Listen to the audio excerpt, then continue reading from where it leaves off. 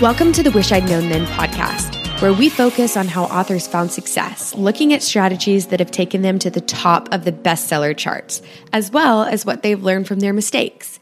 Because being an indie author is more than knowing the latest marketing trend. It's about being innovative and creative and learning from your mistakes. Welcome to the Wish I'd Known Then podcast. I'm Sarah Rosette. And I'm Jamie Albright. And this week on the show, we're going to answer your questions. Yes, we're going to start off talking about newsletters, what we send, and then we'll go on to answer other burning questions from the Facebook group. Yeah. And, your mileage may vary because some of this you may already know, and some think you might get a nugget of something. But, they're like with everything in indie publishing, there are a million ways to do it, and we're not saying the way we do it is the exact right way, but it's an idea. So just giving some thoughts and ideas and pick and choose what works for you. So exactly. What's been going on with you, Sarah? Well, this week I turned in my book to the editor last Sunday. Yay! So this week I've kind of taken the week off from creative writing type things. I've done admin stuff. I went through all my emails. Well, mostly all of them. They kind of piled up for that last week. So I did that and doing some stuff around the house, and it's been kind of nice. Not a lot going on. Listen to some podcasts. That's about it. That's great. Pretty slow, kind of slow week. What about you?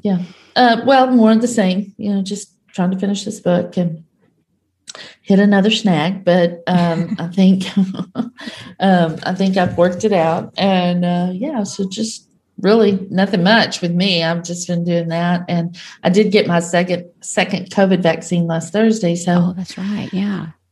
After next Thursday, I will be fully vaccinated. Fully vaccinated. Yeah, pretty excited about that. Minimal side effects. I mean, I felt kind of tired and a little blah. Didn't feel good, though. Great for a few hours, but after that, I was fine. Yeah, compared to some people, that's really good. And my husband had the same reaction. So that's good. Yeah, I forgot I got my first one on Sunday, like last week. So I have to wait. I got the Moderna one, so I have to wait a little bit longer. I think 4 weeks.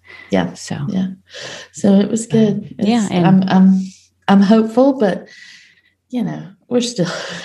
Things are not normal. I think everyone knows that. So but anyway, it feels we're moving in the right it feels direction. Like we're kind of like in that final curve. Like if you're running a race and you come around that last corner. Although I don't like to run, so I would not be running a race. I would know. But I feel like we're in the home stretch. As I've said before, I only run if someone's chasing me. Or if I was made to in school. I think that's why I hate it, because PE was not my favorite subject. Oh, my gosh. Okay. Well, let's get on with these questions. Okay, so the first one, we have a multi-part question from Fatima. And she says, what kind of newsletters do you send to your readers and how often? So let's answer these we'll answer this one and then we'll go on to the next one. Yeah. All from her. Okay. Do you want me to go first? Yeah, you go first. Okay. So I send my newsletter to my people twice a month, on the 1st and the 15th. And because I don't release very often, it's usually slice of life things. Usually before pandemic, it was, funny stories about me embarrassing myself. Unfortunately, with the pandemic, I haven't had that much opportunity to embarrass myself.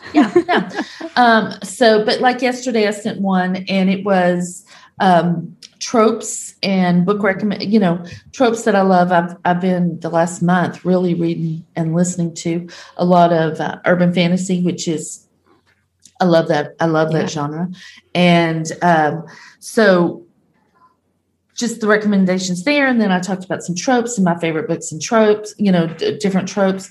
And then I asked my readers to send me theirs, and we'll kind of compile a list and put it out in one of the newsletters. So that's what I do. But then I also have the New Author Discovery newsletter that sort of took about a month hiatus, but I'll send one out next week. So So my readers are getting 4 newsletters from me a month, but the ones that are the new author discovery, they're titled that. So my open rate on that is about the same as it is on my regular newsletter. My regular newsletter is higher, but it's still not bad. So that's what I do. Yeah. How about you? Well, when I first started out, I did just a newsletter when I had a new release. And this was like when I was, having 1 book a year. So I didn't send out a newsletter very often. But as I became indie and learned more about newsletter marketing, I sent out an email to everyone at one point and said, hey, I'm going to be emailing a little more often. If you'd like a new release only, click here and you'll go over here and you'll only get the new release. Or, if you don't do anything, you'll get my more frequent updates. So I try and email about once a month, and it's usually, I aim for the 15th, and I do like a little kind of update, whatever's been going on. If I have anything interesting or fun, I talk about that. If I found a new show or a new, something that I'm enjoying, I'll talk about that. And then I usually just put in some like interesting things. One thing I did last time, because mystery readers, they love puzzles and things like that. And I found this online jigsaw puzzle creator. And so I took my cover, which I own the rights to, and I uploaded it. And then I just put a link in there and it could embed in the newsletter. And so people love that. And I was like, you never know if people are going to like it, but I try and give them something that they will enjoy, either a recommendation or something fun. So they like that. And people email me back and they were replying back like 8 minutes and 12 seconds, like they were like, this is how fast I did it. So I just try and find little interesting things like that to send them. Yeah. And then at the end of mine, I always put currently reading, and I have like just a link to whatever I'm reading that week. And then I will do certain newsletters like Sarah recommends. And this is like what I, like my top picks for whatever, like for this year or for, locked room mysteries or whatever. And then I ask my readers, like you do, what they've been reading. And so one of my most popular newsletters was Sarah's Readers Recommend. And so when they replied back, I kept a list and I created, or I asked Adriel to create books to read links. And so then, they could go look at the carousel and pick, which books, so it was very interesting to see what everyone else is reading, and good for information for ads, if you're doing ads. So, Right. So that's great. Yeah, I always have in mind Jane Albright Spotlight, where I put my newsletter swaps. I do a newsletter swap almost every newsletter, not every one, but almost. And if I don't have a swap, I will still feature friends' books or people, books I've read or in all my newsletters. But one thing I always do, it's just kind of a permanent part of my newsletter, is I have the links to all my books and all my audiobooks at the bottom. Go through the newsletter at the bottom, and then I have, it looks like the rest of the newsletter basically, but it's got all the links. So I've done that for a while, where I'll say, have you missed any books? I had that at the bottom, like a footer, and I had images for all the books. You could click on it, would take you to the series page on my website. And then I started trading that out. And so I have like 2 or 3 that I rotate. And like one of them is, are you new to audiobooks? Let me help you get started. And then there's another one that's like, I have one that's like, the formats of my books. You can find my books in ebook, print, paperback, just so people know. Yeah. So kind of informational. And and then last one I did nothing, just to see. And I need to go back and look and see, if I had better click rates, because I didn't have that thing on the bottom. So I think I just kind of like to use it like informational. Right. Hey, here's some books, or hey, did you know I have audiobooks? Things like that. Yeah, I always sell books when I send out a newsletter. I mean, it just doesn't matter. I always sell books. So I always have those links there. Yeah. All right. So let's go into the next question. So this is like part 2. This is the question. You mentioned you depend on word of mouth to sell your books, but it's hard to measure its reach. How do you nudge readers to talk about your books other than writing a great book, obviously? Well, I talked about this in the Clubhouse group that we were in.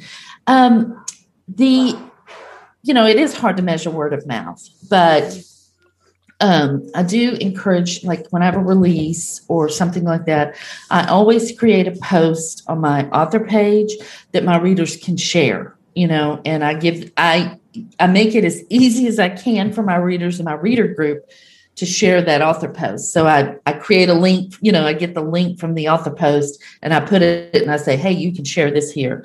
And I know that a lot of them do because I get the notification that they've shared it. Yeah. Also, one thing I do when I launch is I do the giveaways, in other authors groups, and all that they have to do is like and share to enter so I have a little graphic and then I have the blurb and everything, but all they have to do is like and share. But when I do that, because, a lot of my readers read and, they're other people's readers too, they start talking about the book. And then there's like a whole conversation going on about the book that I'm not involved in. So that's a good way to, exactly.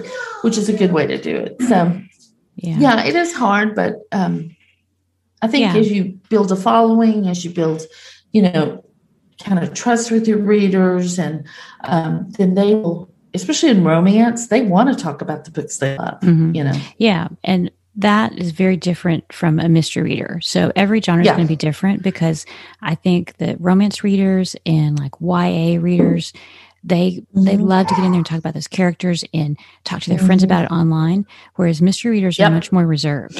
And I did not understand that when I started out, and I was trying to create buzz around my book, and my readers were like, loved it, great, thanks. And they didn't want to, they wanted to email me and tell me they liked it. Yeah. They didn't want to announce it on social media, which is fine. Right.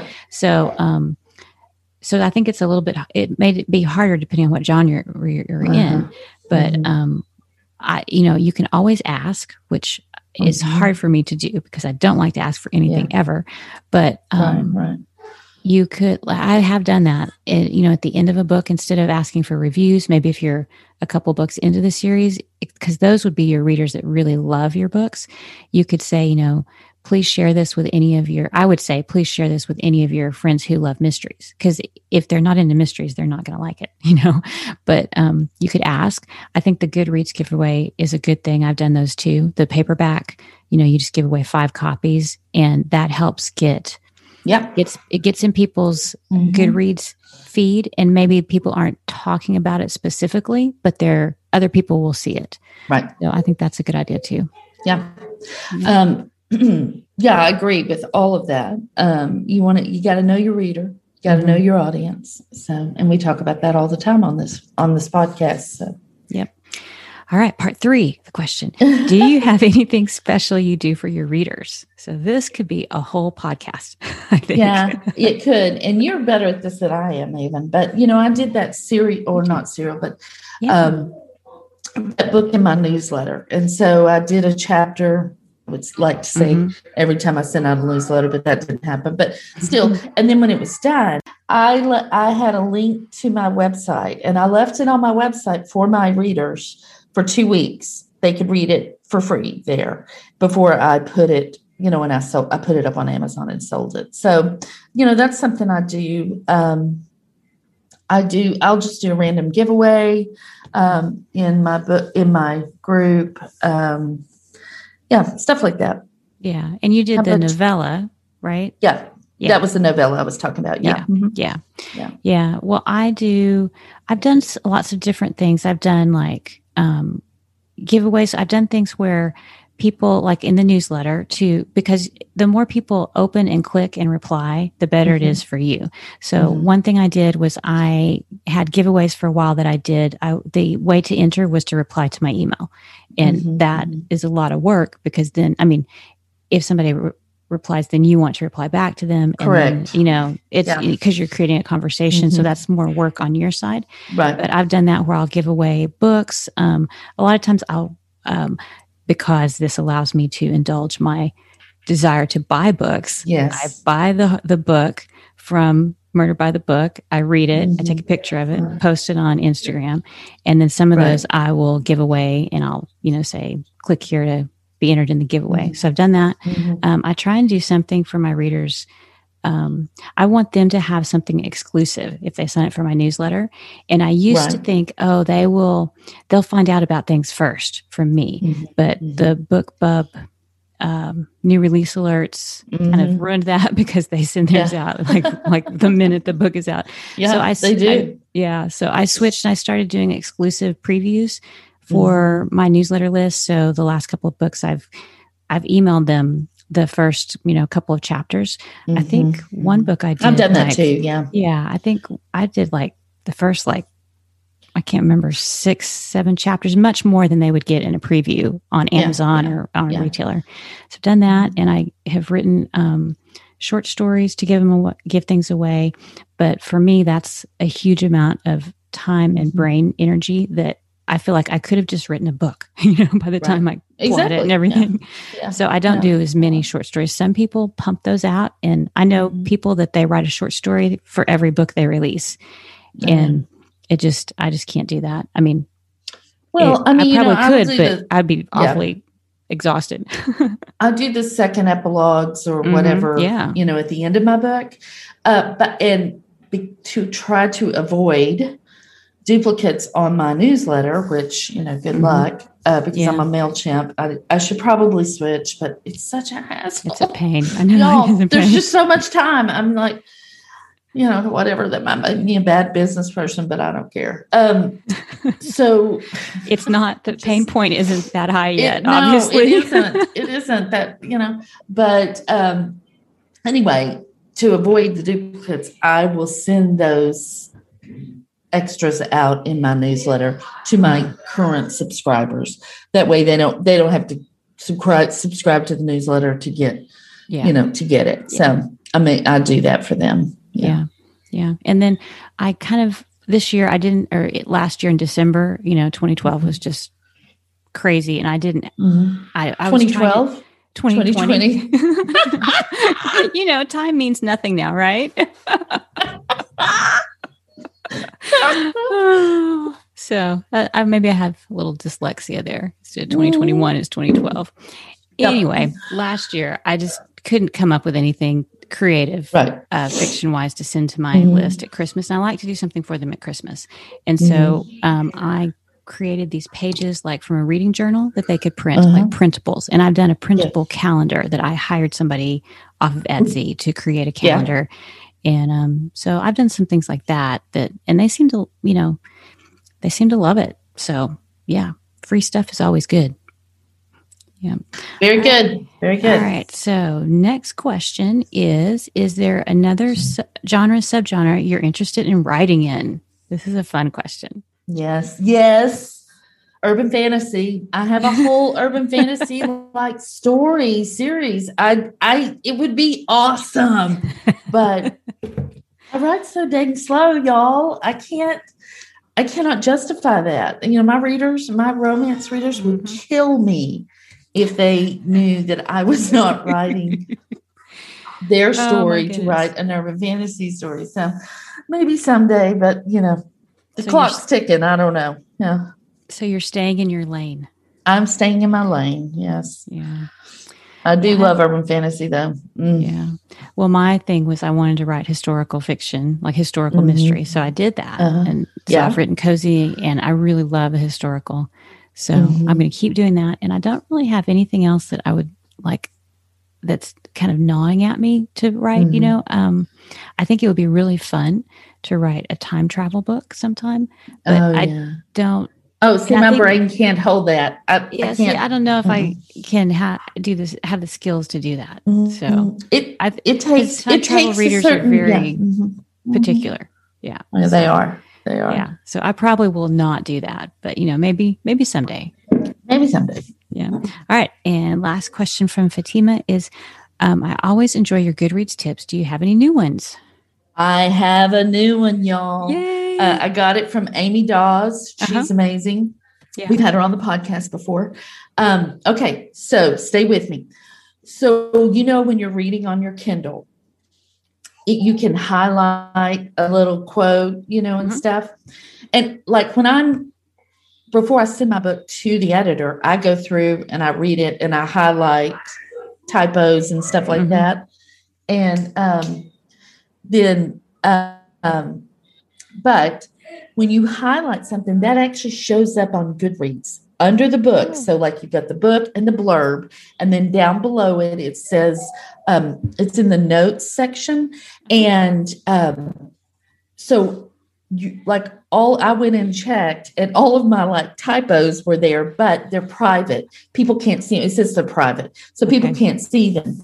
But if you go for the my rock star book, and it's a Wake Up in Vegas, Mary story. If I highlighted the first paragraph or whatever and put it there and made it public, then people can see it, and then I can go in and give it, tell them why I wrote that, or who were my inspirations, or something about the setting, and it creates then they can respond to you, or they can ask questions to you. So it's a great way to get interaction and buzz for your book. There you go. Awesome. You're welcome. Very cool. Okay, so I'm making it. It's it's really great. Yeah. So cool. if you've highlighted anything on a book, if you go to that book's page, like I said, under the blurb, it's down, it's above the reviews, but below the blurb, you'll see where it says notes. And then if you haven't made it public, so if you highlight something, you need to go there and make it public so people can see it.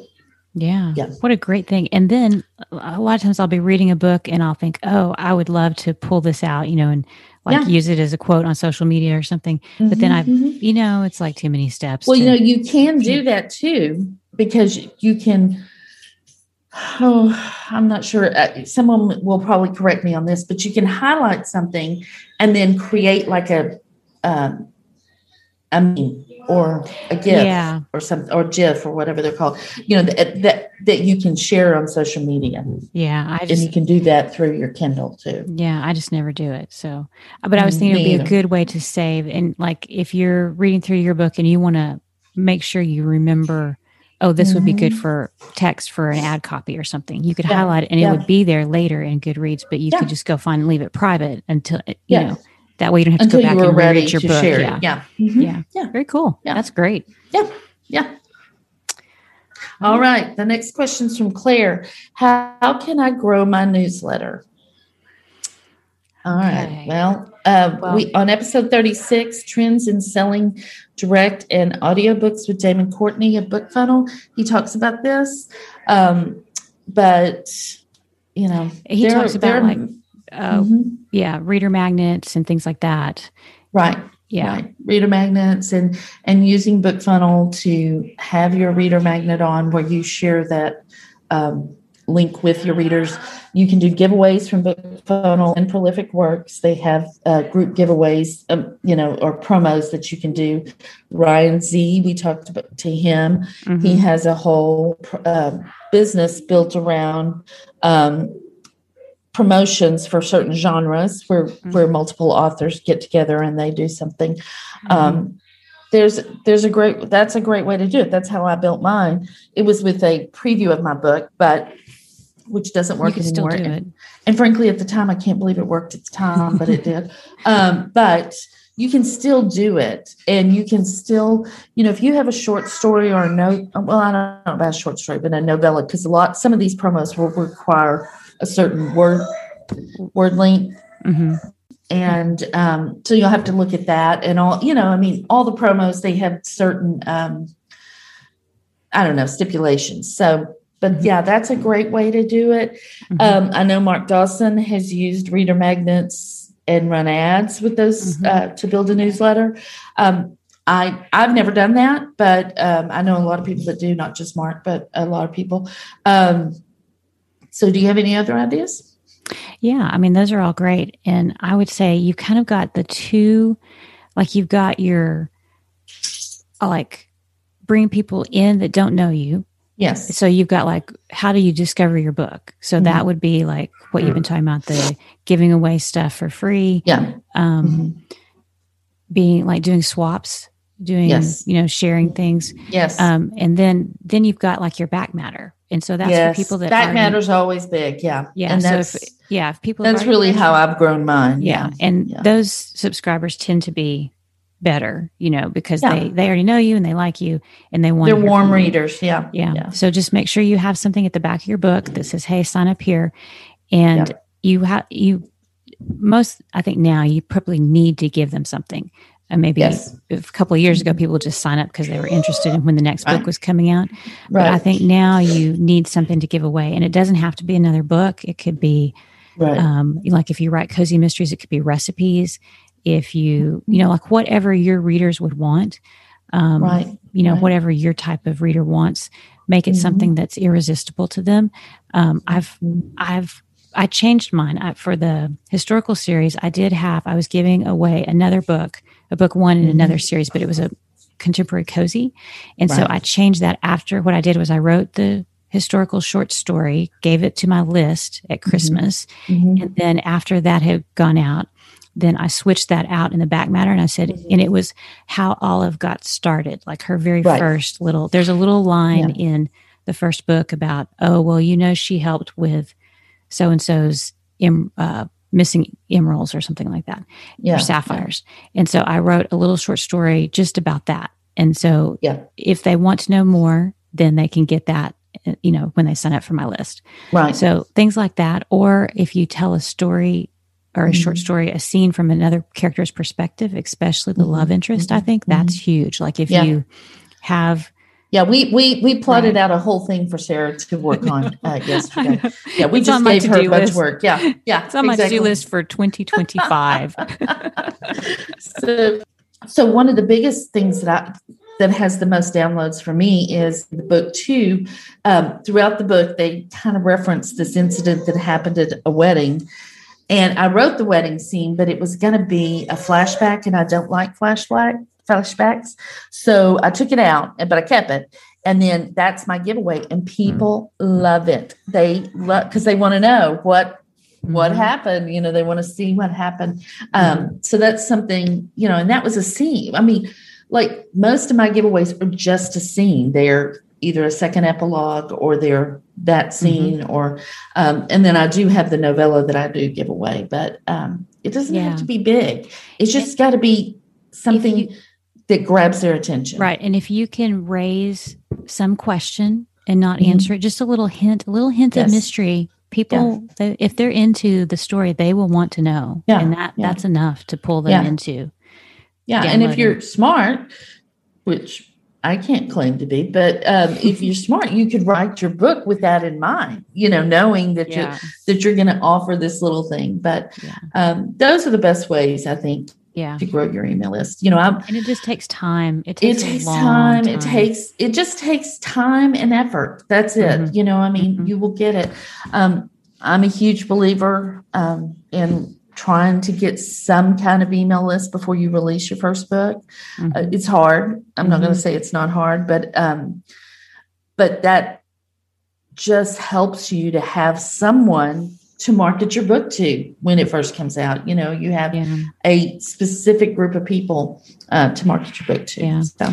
Yeah. And I went through, I moved from one email server to another, and I had like all these old emails, and I looked back and I was like, why am I saving these? And I did not know these, I look back now and I was like, why did I keep these? Why didn't I delete these? Like, it's like Facebook notifications from, somebody posted on your Facebook page. So it's just cluttering everything up. So I was deleting everything. Yeah. But as I went through, it was very interesting to look back, because I had originally, when I had my newsletter sign up, when I switched from a paper sign up with mailing addresses to an email, I used a form that they filled out on my website. This not what I would recommend now, but I would get a notification when somebody filled that out, and it would be like, and it had a number on it. So it was like number 1, and I would get an email number 2. And I mean, there would be like gaps of weeks when I would not have anybody sign up or months. And so, but it was very interesting to go back and see the gradual Right. It's just a trickle, and over time it just builds up. Right. I mean, I will be, this is my publishing anniversary month. So on April the 11th, congratulations. Yeah, thank you. But over 4 years, I've grown my list from 1,200 when I started to over 17,000 now. So, and most of that has been organic. I don't do a lot of promos and giveaways. So, I mean, I know some people that grow their list to 17,000 in a year. Good for them. But over time, slow and steady, I've grown my list, and it's a healthy list. It's, it's interactive. They click. My click rates are just great. So, and open rates are good. So, you just have to kind of know that it could be most of the time is a kind of a slow process of just, 100 signups here and there, or if, when you have a release, it's always going to be, hopefully bigger. And, but like I said, I mean, I'm not discounting what I've done. I'm very proud of it, but I know that there are people that get these, 17,000 in a week, and, so it just depends, but you can't look at that. You just have to look at what you've done and, be keep good going with that. Yeah. Keep going, keep working at it, keep releasing books and putting out there. It's a race. It's a marathon, not a race. Yes. Very true. Yeah. Okay. So Michelle has a question. Do you have recommendations for launch strategies for debut authors and or first in series books? Sorry, y'all. Yeah, I mean, this is going to depend on your genre for sure, for sure. And if you're wide or in KU, because I'm in KU, every launch I feel like it has to matter. Like I have to try at least to make some kind of splash, because I want, I want that rank. Want that boost. Mm-hmm. Yeah. I want that rank. Boost in that rank. The best launch strategies, like I was thinking about this because for beginners, because it was, like I said, 4 years ago. Mm-hmm. And when I did it, I just did what everybody said. I was like, they said to do it, so I did it. And it, it really did work. Would it have worked? List. I was going to say, would it have worked as well if I hadn't had that 1,200 person email list? I don't know. I don't think it would have, because it would have been really hard.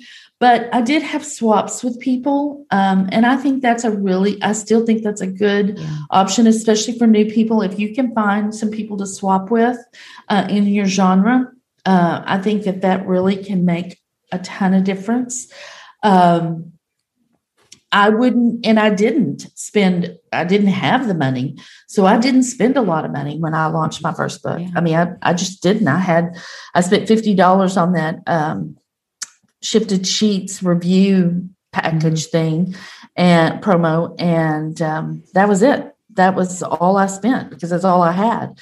And then I started running some really low, like $5 a day AMS ads. But I would not concentrate if I was new. I would not concentrate on ads in the beginning. Now, AMS ads, in my opinion, are too hard. If you're in romance, they're just too hard to make work. And I know there are people that do, and I'm not discounting them. But it's really hard with one book. It's hard with one book. But I would work on like relationship building with other authors. I would work on building that newsletter as, to 1,000 people as fast as you could. And just sort of taking it slow. And then if you're in KU, each launch, you maybe do a little bit more. And as we've said before, I have a launch plan on my website that is totally free. You're welcome to it. It's jamiealbright.com. We'll put it in the show notes. But you can use any one of those things to launch your book. And I just think with each book, you do a little bit more, and then you get to the point where you're doing all the things. So that's in KU. Yeah. And we have episode 26. It's a huge, long episode called Book Launch Plans, the mega episode. Do you remember that? Yes. And that's us talking again. Yeah. Yeah. And we go into, because Jamie just had a launch when we recorded that, and she talked in detail about everything she did. And then I talked about what I did, and mine are a little bit different. If I have a first in series book, I really throw everything I can at that. And, and it to me, like a first in series, because it's mystery, is the big launch. Yeah. And that's what I want people to read. And I want to get eyes on that book. But then like book 2, 3, and, on down the line, it becomes more automatic. Like, I put the book on pre-order. Yes. And I would recommend pre-orders, even if you do a short one. I mean, and Sarah is wide. So I was going to say, for wide. If you're in KU, you may not want to, but if you're wide, I think pre-orders are great. And for one thing, it gives you the link, gives you the URL, so you can, have it ready to go to share with people for all the pages, on the different retailers. Yeah. And so, I do. So like for the other books down the series, I don't do as much, but for the first book or for a debut book, I would do like Jamie says, I would network with other authors in the genre that you can connect with. And then in mystery, blog tours are still a thing. I don't know that I would recommend this for everyone necessarily, but if your genre has like a group of bloggers that are interested in your book, that is a good way to let people know about it. And I mean, it is a ton of work. It's a lot of work. And when I did the new historical series, I hadn't launched a new series in a while, and I did a blog tour, and I said I would, I can't remember, I would answer questions. They had all these options. Do you want to answer questions? Do you want to do a post? And how many stops do you want to have on the tour?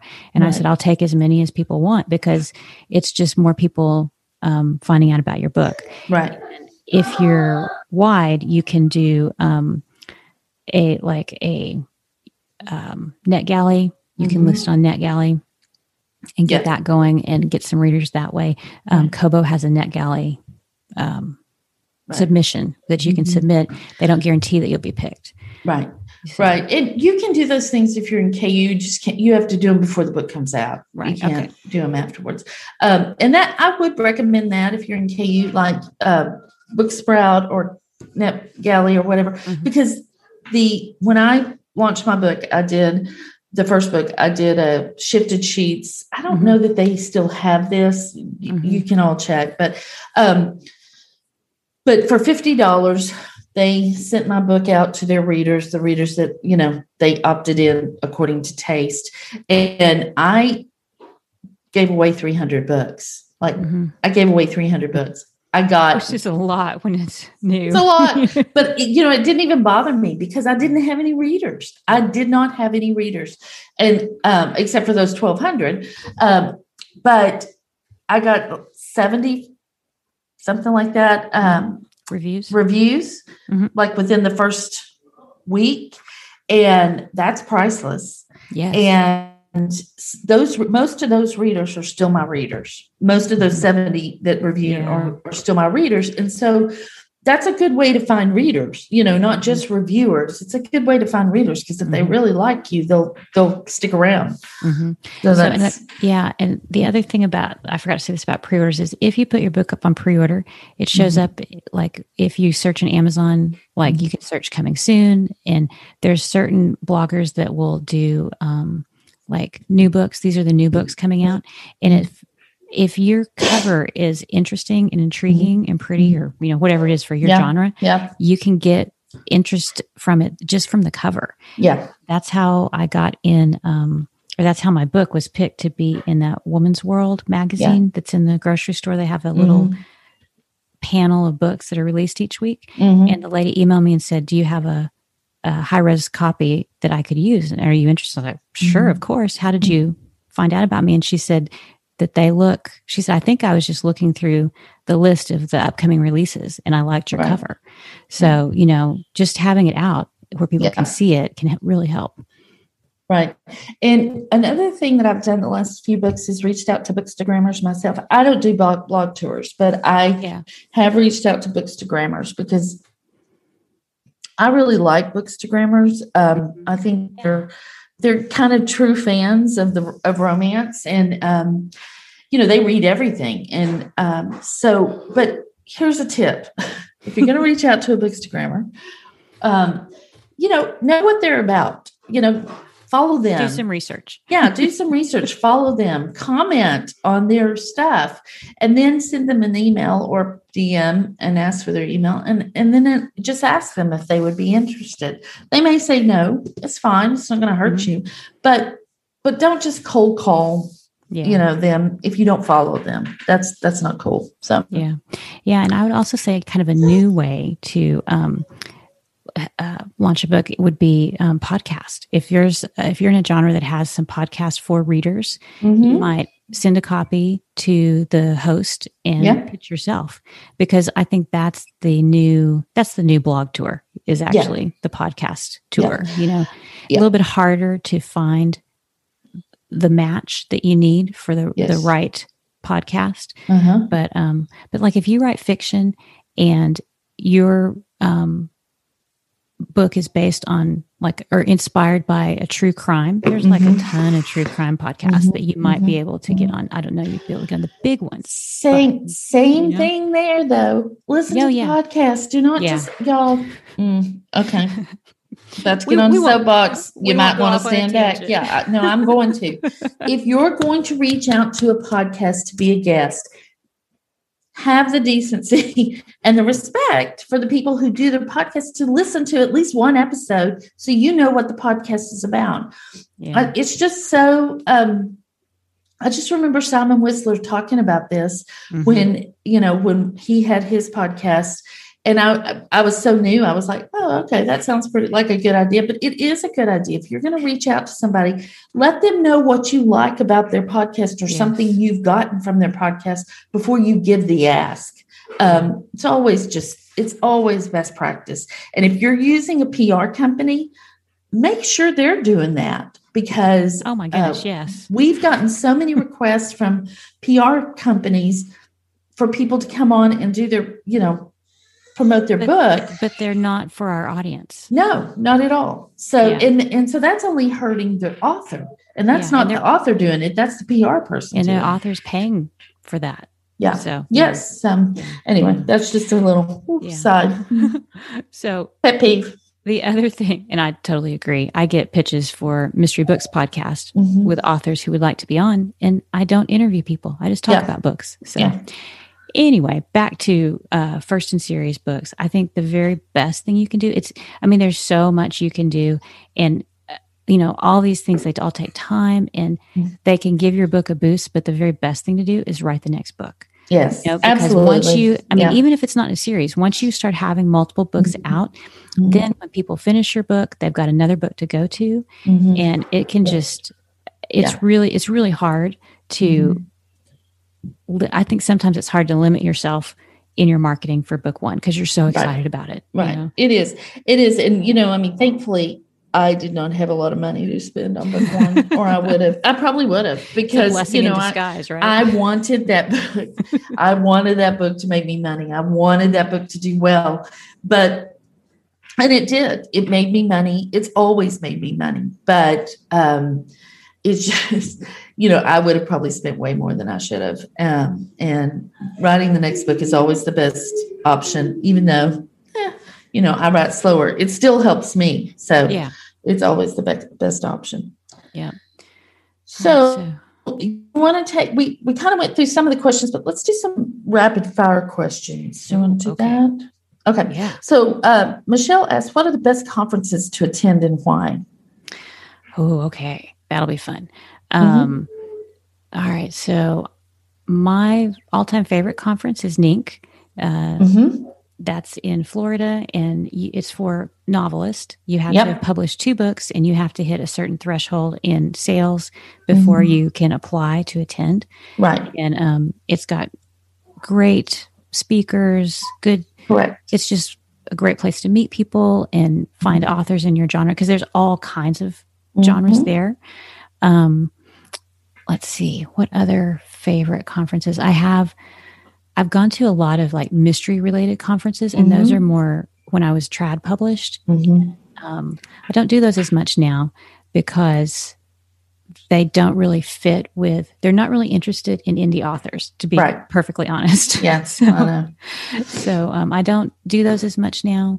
What about you? I would definitely recommend Ning if you're at that level. And I think that when I joined it, the threshold was like $5,000 or something. Yeah, for income. It's not. It's not a ton. It's in a time period of like a year or 2 years. I think it's a year. Yeah. I don't know. Go to the Ning website. We'll have a link in the show notes. Oh goodness, we should probably research this stuff before we talk about it. That would be way too professional. But also, if you're new and a conference that's kind of not new, but a conference that's good because it's a low threshold to entry as far as financially, has always been the 20 books to 50K conference in Vegas. And I think that this year it's a little more expensive because they were moving from the hotel they've been at to one that's on the Strip, but still, it's still reasonable, very reasonably priced. And you're going to get a lot of different, I think the thing I've liked about that conference is you just get a lot of different speakers and a lot of different not opinions, but because we all want to make money and we all want to, produce as much as we can. But it's just it's always just been a good place to meet people and hang out. And, when I go to conferences, that's a lot. I'm about the networking. Jamie doesn't care about the schedule of what they're going to talk about. I'll be there highlighting my schedule. I'll be there. To go to this one. Right. I'll take some notes, but I want to meet some people. And then also Romance Author Mastermind, the in-person, the virtual conference was great this past year because we really didn't have a choice on it. But the in-person conference, if you can, that's an invite kind of conference that you can apply. And if you can get into the in-person one, that one has just always been so great. Yeah. So those are I would say my recommendations. Yeah, I agree with all those. And I think that when I was first starting out, I went to several just writers' conferences that were small, local, regional. Local, yeah. Yeah. And so I lived in Oklahoma. Well, my first one was in Texas, and another one I went to was in Oklahoma because that was where I lived at the time. Yep. And you can enter your work usually in usually they'll have a contest where you can enter a couple of chapters and you can get feedback. Sometimes they'll have agents and editors there. And even if you're not planning on going traditional, or if you're wondering, you can get feedback, and it's usually from a published author or professional. So those were very helpful for me. Yeah. So that was good. When RWA was still, going strong, those local RWA conferences were just awesome for meeting people, getting to pitch or getting feedback on your book or whatever. So, all right. Next one. Ways to revive a tired backlist? Got any ideas? Okay. So I just listened to a podcast with Ricardo from Reedsy on, I think, the Kobo Writing Life podcast. Yes. And he talked about that. It's towards the end of the episode, and he had kind of like this little checklist that he was going through. He was like, try this, try this, try this. So I will link to that in the show notes. But I think sales is a good way to do that. Like if you can put one book on sale, then that can help people, can draw attention to it. Box sets, if you can box up a couple of books and then put that on sale. Changing the covers. Oh, yeah. Yeah. Yeah. Changing covers. We'll always do looking at your blurbs. You might need to punch up your blurbs or change them all together, because when you published 4 years ago, blurb styles might have changed in your genre over the 4 years. So that's one way to do it. And you mentioned something the other day of like, if you have one series and you have another series that maybe is not doing so well, if you could do some sort of crossover, some way to bring one character from one world into the other, to pull some readers into your older series, that might be good, or bring a character from the older series to the new series or something like that. Yeah. And one way I'm going to do that is, so I have my brides books, the 4 brides books, they're set in Zacksville, Texas. So here's the deal. When I went to write the Homecoming King book with a professional football player, I thought, I've got a rock star, a country music star, a child star, and a billionaire living in, Zacksville. I can't have a football player. I should have just put small town in the world. Yeah, exactly. I should have just put the football player in Zacksville, but I didn't. I created another new town. So what I'm going to do, because my bride's people will read Homecoming King. Right. Homecoming King readers aren't necessarily going back and reading the bride's books. I can just tell, Yeah. But I'm coming out with a second book sometime. And then, the third book, I'm going to introduce the character. Actually, I'm going to introduce the character in this book, just an introduction. But in the third book, that character will play a little bit bigger role. And then she's going to be my bride in my next bride's book so that I can get some, crossover, hopefully. And so some of the characters from the Small Town Royalty series will come over, and be in the bride's books briefly or whatever. So that's just an idea that I have. But that's a good way to revive a backlist. If you can link them somehow. Yes. And create, a universe. Yes, you've got this universe, a series within a series. Yeah, that's always good. Yeah. All right. How do you stay organized? Any particular tools or systems that you have helped you be successful? This is from Josie, and I'm going to give this to Sarah. Well, you mentioned one last week. Pacemaker. That was really great. That's a great tool. Yeah. Yeah, I liked it. I went and looked at it. I was like, it's very cool. Yeah, it's very cool. I haven't used it yet, but it's very cool. Yeah. Well, I feel like I'm never organized enough. There's always more that you could do. But so I've got, for writing and stuff, I use a Pomodoro app. And it's called Flat Tomato, I think. I think we've mentioned it before. I use that. As far as keeping track of things, I have Adriel, who has helped me a lot. Yeah. She's really good at being organized. And in fact, she has created a checklist that I was going to I'll put the link in the show notes, that if you want to sign up to it's a book release checklist where you can, she's got what she does for me. And then she's got a column where she has how far out we do it. But if you want to do or if you want to mark something off, you can mark it off. But then you can say, okay, I want to do this 2 months before instead of 6 months or whatever. Right. So I'll put a link to that, because that, just knowing that, figuring out the timelines of what I need to do and knowing when I need to do each thing helps me. Well, can we share that in the Facebook group? Yes. I need to create links for it. So I'll put that in there when we get it done. That's great. And also, when Sarah does that, you guys can share your organizational links so that you can help us. Yes. We're not real good. Yeah. Okay. So here's a question from Kelly. I'm trying to finish my first book, but I keep getting sidetracked researching everything I should do once it's done. Readers, editors, newsletters, marketing, formatting. The list of things I don't know is so long, I get overwhelmed and go get cookies and a cup of coffee instead. I feel you. My kind of person right there.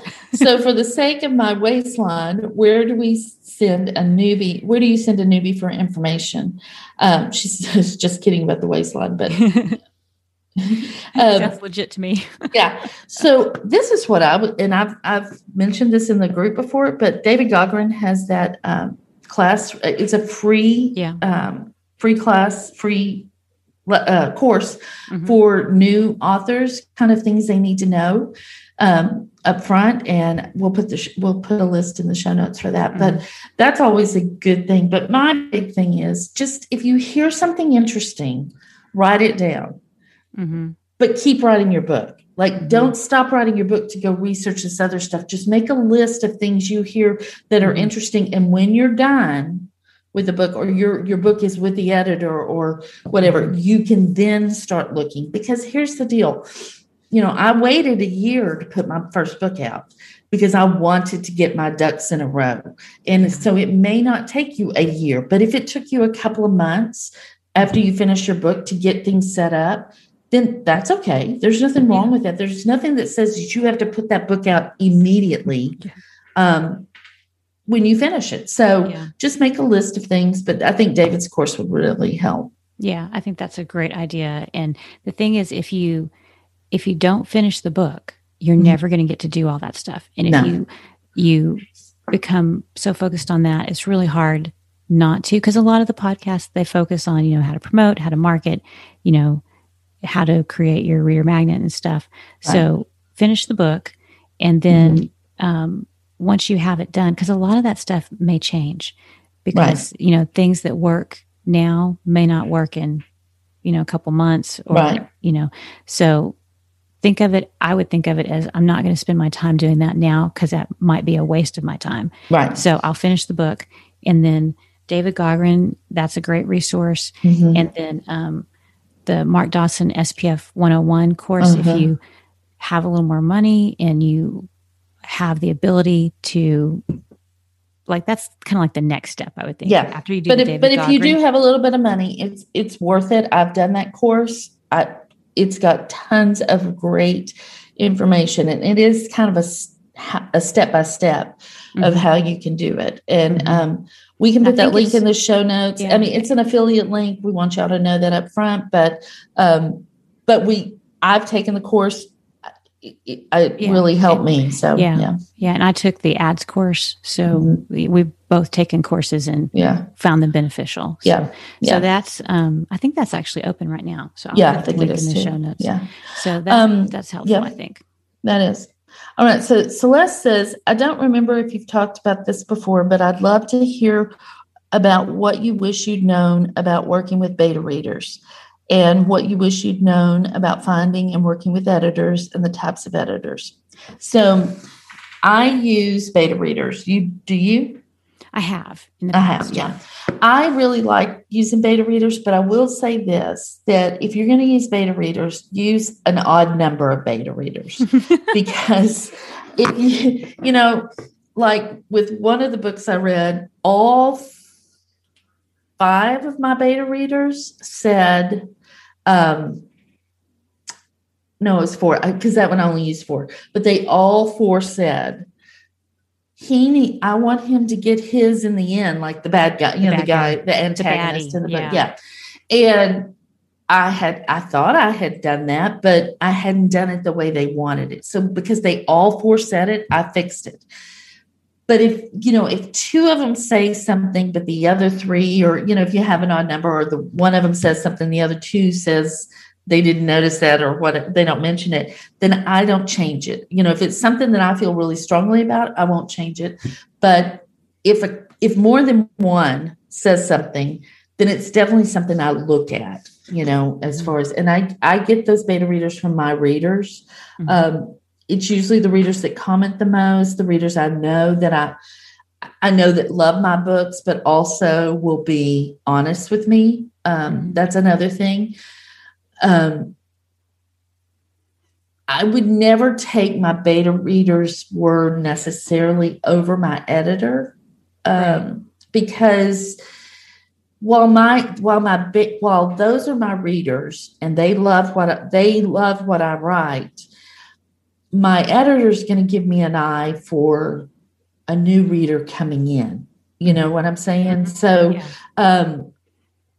no, I have not done what I've chosen not to do something my editor told me to do, and I've chosen to not do something that my beta readers tell me to do. But I think that it's just easier. I usually send it to my beta reader before I send it to my editor, just to make sure the story's right. I've also used developmental editors. I do that like when I finish the first draft, and I'll send it to them. And so tell kind of what a developmental editor is. A developmental editor is like a story editor. So they're going to just look at the story, the overall, like, does this story make sense? Do you have, here are your holes? One of my developmental editors kept saying, I don't understand him. I don't know what his motivation is. And so I had to go, I felt like I had been pretty clear. But when I went back and looked, I could see there were places I could make that deeper and better. So that's that's really good. I've had them say, this kind of went off the rail. This went off the rails here. And so I've had to rein it back or take that scene out or whatever.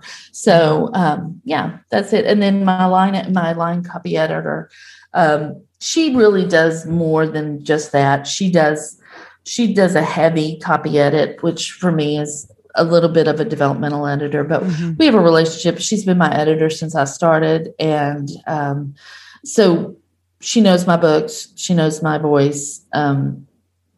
She knows my readers. She knows what my readers like. So that helps. That helps me. Yeah. Yeah. Well, that is good. That is, I have a copy editor, like you were saying, a heavy copy edit that I do. And and when I started out, I was traditionally published. So my editor would have been my developmental, I can't even say that, developmental editor. So I've used beta readers a few times. I've had a couple of books. One of my On the Run series, I just was having such a hard time with it. And I know one of my readers loves that series. And so I emailed her and I said, would you be interested in reading the draft of this? Because I'm having some issues with it. And I'd gotten some feedback. I think I'd sent it off to my editor and she gave me some feedback. And I was like, I just don't feel like that's the right thing. And so I sent it to one of my readers and she read it and she told me what she thought. And that helped me because I knew that I thought she's my target reader. Right. And if she likes the way that her story's going, or if she doesn't, then that will help me. So that helped me sort that out. That's really the only time I've used a beta reader before a book has come out. I usually just write it, send it to the copy editor. And then when I get done, I've started using 2 proofreaders because I use proofreader too. Yeah. Very, very offended. A lot of my readers are very offended by a typo. And I think it was partly because mystery readers are so into the details. They really want, and small little things like that. Pull them out of the story. Yeah. So I do 2 different proofreads. I used to listen to it. Send it to the proofreader, get it back, and then I would listen to it. But that just takes a long time. Yeah. So I was like, I'm going to pay the money to have somebody else read it, a totally different person. And then now everything comes out in audio. So then that's like a third proofread. And we always find something on the third proofread, Right. So I use a proofreader too. And I will just tell you that I have very few, since I didn't use a proofreader with the first 2 books, but from the 3rd book on, I have very, very few, comments of, oh, this is wrong or whatever. Last one I used waste. I used the wrong waste. Love it. And nobody caught it, shout out to the typos that get past, me 17 reads. Yeah. Yes, exactly. Yeah. Those are just things that we do. Is there anything you wish you'd known about that? That was part of the question. And I wish I had known that if they say if they have a correction or they have, sort of, hey, I'm having an issue, I don't love this. It's not personal. They don't hate the whole book. And I think I would also wish I had known that when I get it back from the editor, I may have some big things to, fix. And I didn't really know that. I kind of felt like I'd send it to the editor and they go, that's fine. And fix your typos and stuff. But there have been almost every book, there's been something I needed to go in and really hammer out and fix. But I think the biggest thing is just don't be precious with your stuff. I mean, I think sometimes we can get so precious with our work that we disregard anybody that disagrees with us or has another opinion. And there's a healthy line there. You want to stay true to you and your voice. But on the other hand, you're way too attached to what you're reading, what you've written. And it takes an outside person to look at it and go, you might look at this. And especially if you have more than one person saying that, you need to maybe have a look at it. So what about you? I think I wish I had realized that copy editors and proofreaders, they are checking, and I feel like a lot of them feel like they must show you the correct grammatical structure for everything. So they'll send things back and they'll be like, this is not, they would not say who, the appropriate term is whom. Yeah. And a lot of times I'm thinking, but in conversation, people, this character would not say whom. Yes. And so like, I have these debates, like, do I make it grammatically correct or not? And so I've had to realize that conversation and a novel is not a thesis that you're turning in that has to be grammatically correct. And if all the language is grammatically correct, then it doesn't read right. Sometimes it doesn't sound right. And that's what's so great about Serena. She will say, this is how it should correctly be, but you're fine to continue to use it this way. I'm just going to point this out so that if somebody says something, she's really great about that. And one of the reasons I went with Serena, I sent, most editors will do like a little preview. A sample edit, and she was the only one of the 4 or 5 that I sent to that didn't try to change my voice, because I write comedy and I write small town comedy. A lot of editors wanted to change the way I said something, either because it wasn't, in conversation, it wasn't grammatically correct, but in conversation, that's conversation. People don't speak grammatically correctly all the time. And she was the only one that didn't try to do that. And so that was my sign that she was who I needed to go with. Yeah, I think that's really smart. And doing a couple of sample edits with different people, it takes time to get those and find the people. Yes. It is worth it. It's way worth it. It is worth it. And then this is the last one. What do you wish you'd known about narrating your own books and starting a podcast? Oh, my goodness. Narrating my books. I wish that I had known that it wasn't going to be quite as hard or difficult as I thought, because I've only done the one. Yeah. And once I actually got into it and I got everything set up, it was fine. Yeah. It was the setup that was the hard part. Yeah. Yeah. And it's the unknown. You don't know how to do it. And, and I don't feel like I'm not a voice actor. So there was a lot of like, can I do it? So it really wasn't as hard as I thought it would be. And I'm really glad I did it. I'm glad I don't do every book though, because I think I would be exhausted. Yeah. And as for the podcast, I wish I'd known how fun it was going to be. It's a lot of work. It's a lot of, we have to schedule things and, people, we're sort of dependent on other people's schedules, and that's kind of hard, but, so you got to be flexible, but it's so fun. I love it. It is a lot of fun. Yeah. I was going to say, I wish I had known how to level sound. Y'all. We're sorry. We're sorry. Yeah.